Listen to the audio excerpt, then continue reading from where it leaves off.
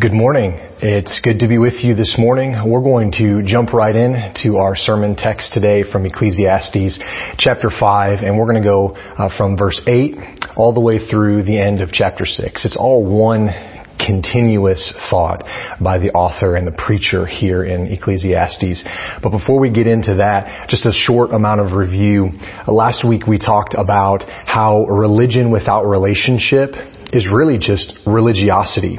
It's this kind of empty worship that doesn't please the Lord at all. Our long prayers, our big vows and promises, they mean very little to the Lord, especially when our heart is not in them. And we talked last week also about what God actually values from His people. He values listening, and He values obedience, and He's impressed with sincerity and faith. And so this morning, the passage that we're going to look at, it carries this whole same train of thought that Solomon has actually touched on before, and it's this idea of contentment. So we've got a long passage this morning from chapter 5, verse 8, all the way through chapter 6, verse 12, the end of chapter 6. So instead of reading it all here, I'm going to encourage you to go ahead and pause the video if you're watching this morning and take some time and read that text, Ecclesiastes 5, 8 through the end of chapter 6. So pause the video and read that, and then come back and join me in just a second. I'll give you just a moment. Okay, hopefully you were able to read that text together as a family or with whoever you're with this morning. And I want to start with just kind of a nutshell. What is he saying in all of this? Well, generally, I think there's one major point that Solomon is getting at. He's telling us, look, it is foolish to think that satisfaction can be found in material wealth. The things of this world, the riches that we have, do not bring ultimate satisfaction. And there are a number of reasons why this is the case, and Solomon takes the extra time to kind of lay those things out. And so glance back at verses 8 and 9 with me of chapter 5. He says, look, first off, don't be surprised when people in power abuse that power, because there's a really good chance that they learned it from someone who was in power over them. It's kind of this learned behavior, if you will. They're a product of the system. Now, that does not mean it is an excuse for their behavior, but it certainly explains it, I think. Those kind of people, they aren't content with what they have. And so they are going to oppress those under them, and they're going to use people in an attempt to feel more powerful and an attempt to find meaning in their own lives.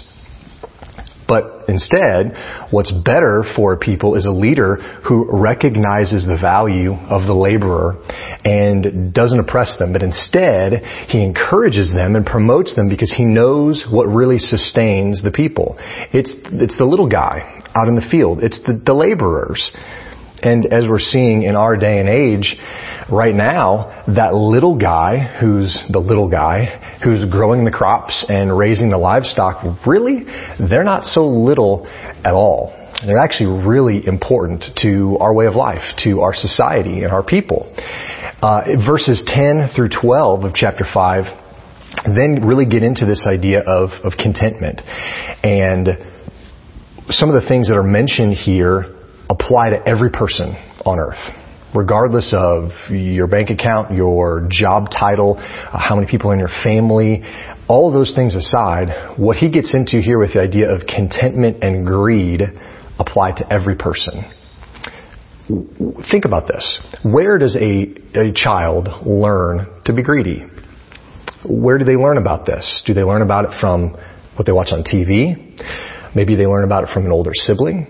Do they learn about it from their parents? Do they learn how to be greedy from society? Maybe some of their friends are greedy and they learn it that way. Where do people learn about greed?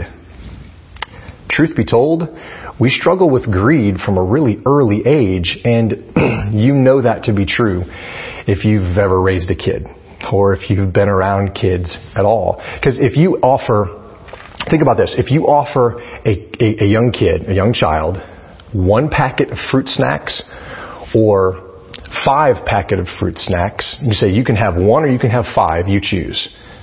what are they going to choose? I'd say 10 out of 10 times, they're going to choose all 5 packets of fruit snacks. Whether they can eat them all or not, they'd probably give it a good shot, but they're going to take the 5.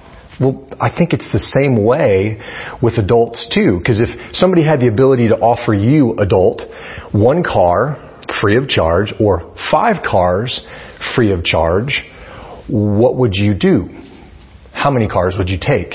Would you just take what you need, or would you take all of them? Well, even if you can't drive them all, you're probably going to take 5 cars. And you can think, well, even the ones I can't drive, I could sell, make a profit, and then have that money for security. Almost every one of us thinks that more money is going to bring contentment and going to bring satisfaction. We get in this mindset and we think, maybe you've thought this way before, well, if I could just make $10,000 more a year, that would really set us up financially for some cushion, and we could have some financial security, and then we wouldn't have to be so stressed, and we wouldn't have to be so worried, and our lives would be a lot better and a lot more content. We'd be more content. But you know what? I think you and I both know that when you make more money, you spend more money, which tends to put us right back in the same problematic situation where we were of, well, hey, I just need $10,000 more now to be satisfied and secure. We're actually not naturally content with what we have. And so making more and more money our life's goal, verse 10 at the end says it's just vanity in the end.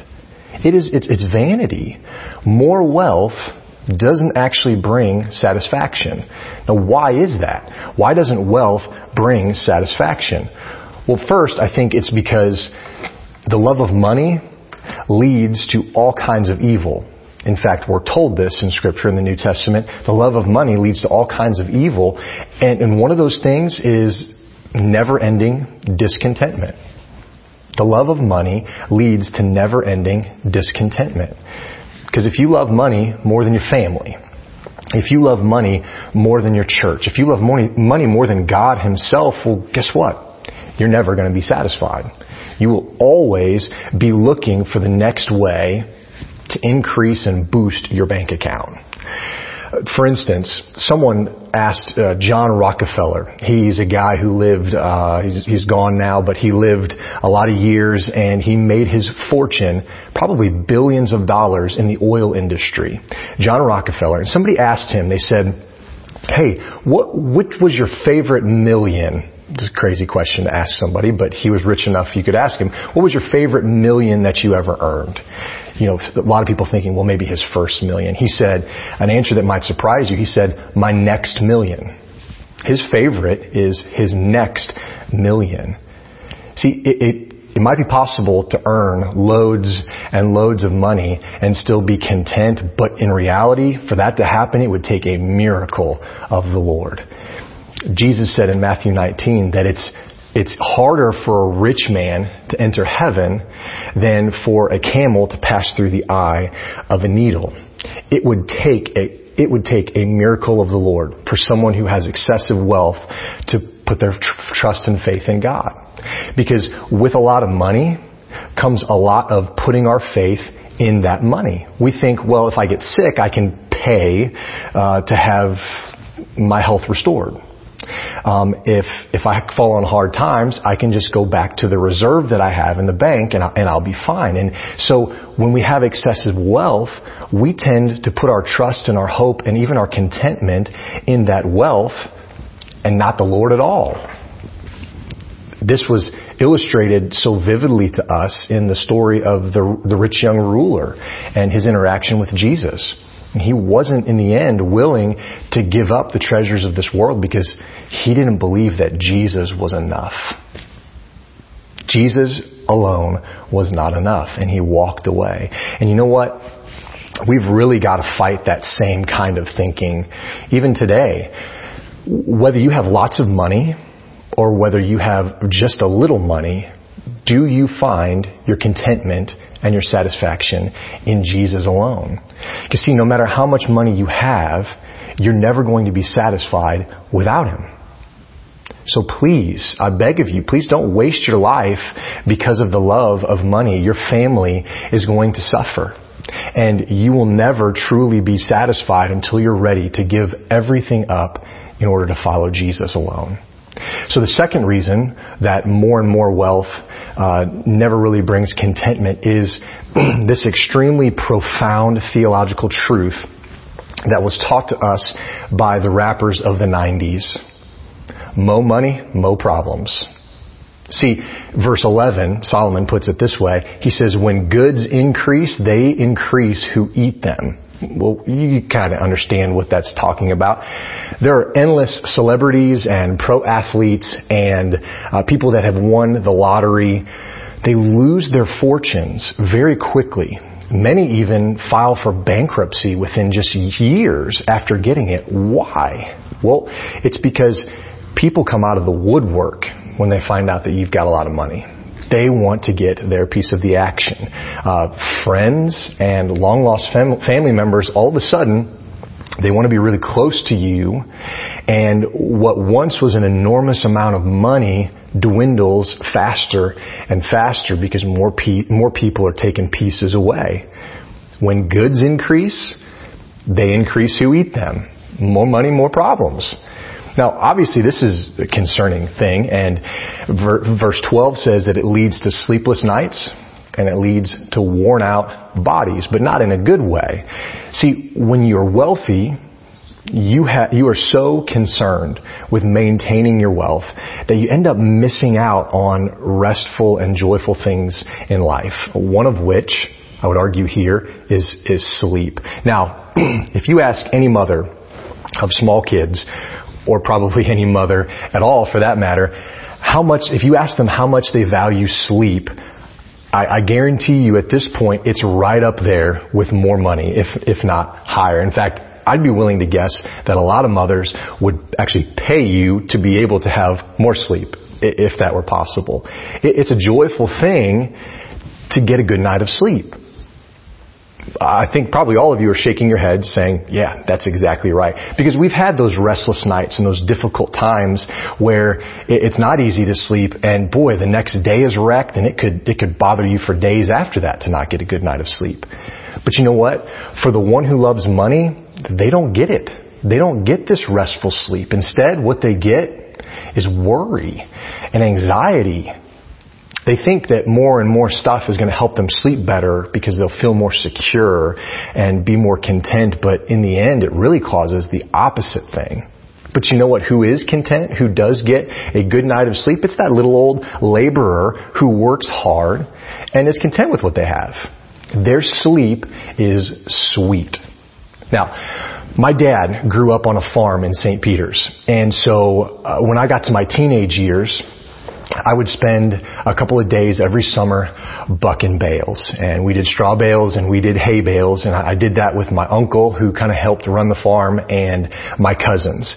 And so we would work in the heat of the day for hours. And my aunt would be preparing us lunch the days that we were working. And I think she made about the same meal every year. And it was pulled pork sandwiches with coleslaw and all the fixings and that sort of thing. So we'd be out in the fields and we would throw bales from the field to the wagon, and then someone would stack them on the wagon 10 high or so, and then we'd take the wagon to the barn, we'd toss them up into the hayloft. Someone was in the hayloft, and then they would stack them, I forget how many high, in the hayloft, and we'd pack them all in. And so when we were finished for the day, we were covered in sweat and hay and dirt, like from head to toe.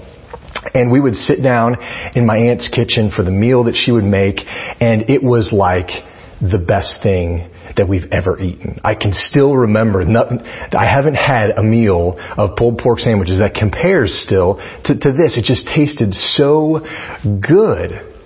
I come to find out, I'm pretty sure it was all just store-bought stuff that she made and maybe added her own little tweaking to, but it was some of the best food that I've ever had.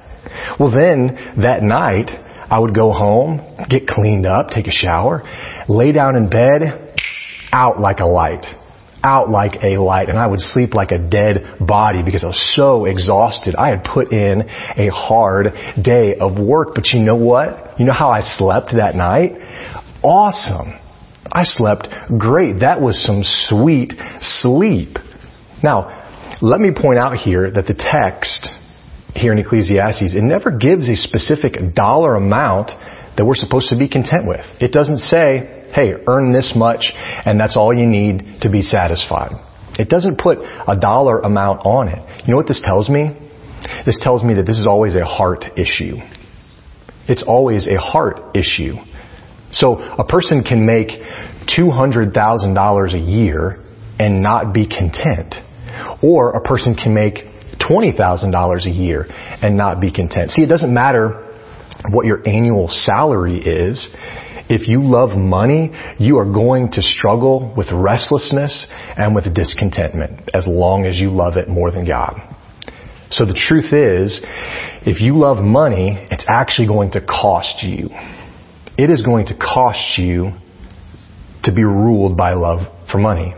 It's going to cost you a lot of things. It's going to cost you your relationships. It's possibly going to cost you your family, some friends. It's going to cost you sleep. And potentially it could cost you eternity if you don't find your satisfaction in Jesus Christ instead. The love of riches hurts your friends, hurts your family, and it hurts you too. Now look at chapter 5, verses 13 through 17. These verses kind of tell the story of a person who was rich, but they tried to hoard their wealth and then ended up losing it in a bad business deal. So they tried to hoard it and then they ended up losing it anyway. It says that riches were kept by their owner to his hurt, which means that being stingy and selfish with your money can actually ruin your health to his own hurt, it says. You lose sleep, you lose relationships. It can actually hurt your character as well. Look at verse 14. It says that this man, he lost his riches, and then, you know what? He had nothing to leave to his son, to his family. He couldn't even take care of his own family. And verse 17 also reveals that the selfish and money-driven person is actually never, ever going to be happy. Some of the most potent words that we've looked at in Ecclesiastes so far, it says that this person eats in darkness, in much vexation and sickness and anger. So when a person is driven by the love of money, they're destined to be lonely. It says that this person eats alone. Trying to find satisfaction in wealth in the end is meaningless, especially if you have no one to share it with in this life. The world and the enemy, they promise all kinds of things. They promise fame and success and joy with earthly riches.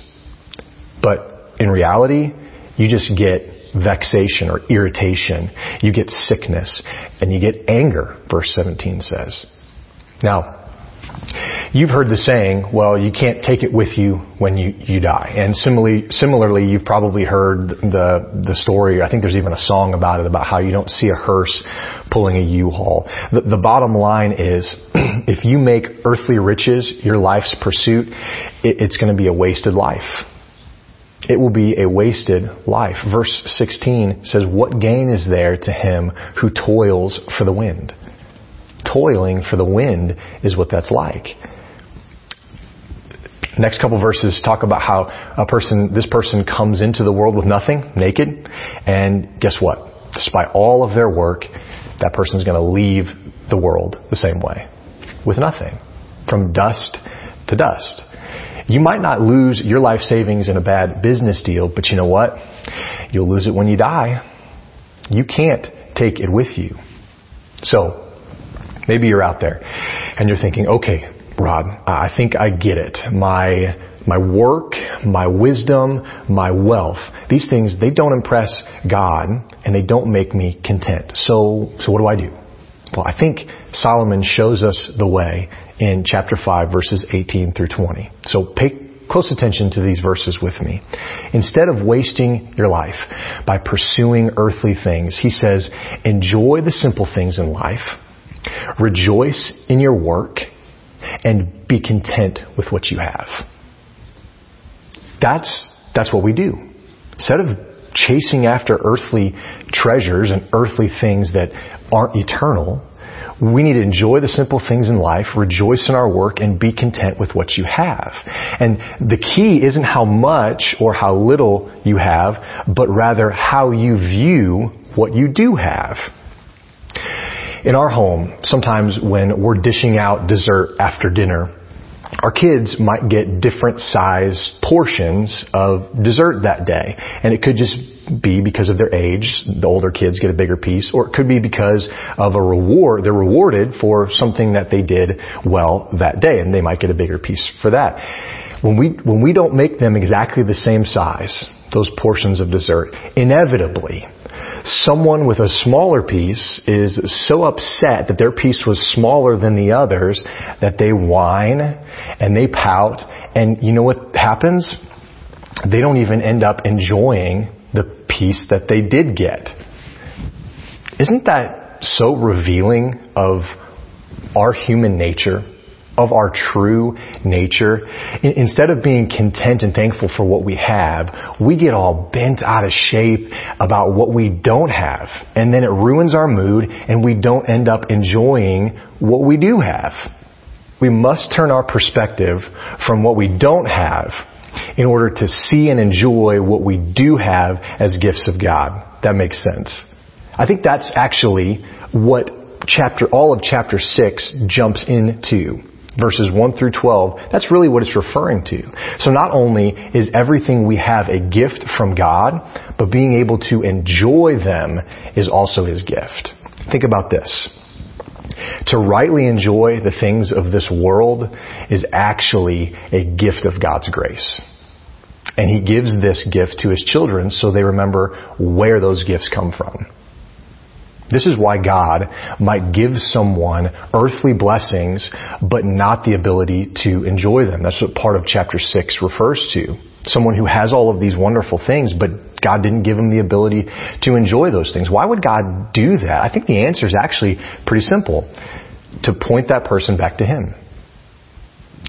Danny Akin, in his commentary, says, when you get to the top and get everything you ever wanted, but still feel empty inside, then you know that there must be something better and more satisfying out there. God wants to expose our need of Him and show us that riches cannot be ultimate. So, since God knows that true happiness can't be found outside of a relationship with Him through Jesus Christ, He's not going to give you something that drives you further away from Him. Lots of children and a long life are mentioned in chapter 6, and these are what Old Testament people knew to be blessings of God. If you had a lot of children and if you lived a really long life, that was a sign of a blessed man in the Old Testament. But you know what? If we don't praise God for these blessings, and if we aren't satisfied in our relationship with Him first, verse 3 says that hundreds of children and thousands of lifetimes aren't going to cause us to enjoy them any better. Hundreds of kids, thousands of lifetimes. If we don't enjoy God, we're not going to learn how to enjoy His gifts any better. So the rich but discontented person is going to be buried alone, it says. And no one is going to mourn them, which is the exact opposite of the family who loses a miscarried child. That child is mourned and remembered and actually celebrated. People care for that child. But the text also says that child, it never knew the pain of this world or the useless strivings after earthly things, unlike the person who has it all, but then ends up dying alone. There's a stark contrast here. Though they both die, the child finds that eternal rest that we were talking about that is sweet, while the rich but discontented person is eternally unsatisfied. They're never truly satisfied because they don't have satisfaction in Jesus Christ alone. So verse 9 of chapter 6 says it's better to be content with what you have, what's right in front of your eyes, than to always be craving more and more and the next and the latest and the greatest. Because that kind of lifestyle is vanity and a striving after wind, he says again. Verse 10 of chapter 6 calls our minds back to this incredible truth about the sovereign God. I want to talk about that for just a moment. This verse is a reflection on the reality of life that we actually can't see. So we've been dealing in visual, actual things, wealth and property and riches, that sort of a thing. But he turns his attention to a reality that we actually can't see. And he asks these questions. But the answer to these questions is that God is the one who is stronger than he, says in verse 10. And God is the one who has already named everything that has come to be. Makes our minds go back to Genesis 3 and creation story and in the garden. So none of what happens in this life is outside of God's control, and nothing that what happens in this life is beyond his reach. It's already all played out in the infinite mind of God, and it takes place on this earth now exactly as he ordains. And arguing with God over the events of this world and what happens in our lives, it says, is just more words, which in reality leads to just more vanity. It's meaningless to argue with God about these things. Chapter 6, verses 11 and 12 contains some almost rhetorical questions that I don't think Solomon actually expects us to answer, but I do think we need to think deeply on these things. These are the questions. Who knows what is good for man while he lives the few days of his vain life, which he passes like a shadow? Who can tell man what will be after him under the sun? You know, I think about these questions, and they're almost on the depressing end of the spectrum here. But I also think that Solomon's actually just answered those questions. He's already told us that the sovereign God knows these things. God already knows. It's already a part of his sovereign plan. And through his word, God is teaching us now how to live this life under the sun. So, work and sleep and food and drink and family and money and all of these things and more God has given us to enjoy as we keep them in the right perspective. They are gifts from God for our enjoyment and to point us back to him as the giver. But you know what? When we take those things and we make them an idol, or if we overindulge in them, or if we misuse them, we actually perpetuate the brokenness of this fallen world. You know, and we see that. I think every one of us sees that there are so many things that are broken about this world. But our tendency is to then try to get out of the brokenness by then misusing or abusing God's good gifts all over again. And then we end up even more broken than before. More stuff, earthly answers, they don't fix the brokenness of this world. And they don't fill the void in our lives. Only being born again by the power of God gives us fulfillment and gives us contentment in this life and in the life to come. So it's only in Christ that are we free to recover God's good design for how we use our money, how to be content with what we have, how to work hard and enjoy our work, and then also how to be generous with what we have. See, the gospel transforms us into people who deeply enjoy what we have and are grateful for it, but then generously give to meet the needs of others. What motivates a person to be content? How can someone be content in this life? There's only one way. Peace with God through Jesus Christ. That's the only way that we can be content. Because there are people out there who have nothing but Jesus and are more content than the richest people without him. So if you know that you belong to God and that this life is just your temporary home, you can't be shaken by poverty and you can't be shaken by sickness. You can't even be shaken by death itself. You can be content with where you are in life and with what you have because you're sure and convinced that God knows you and God sees you and God loves you.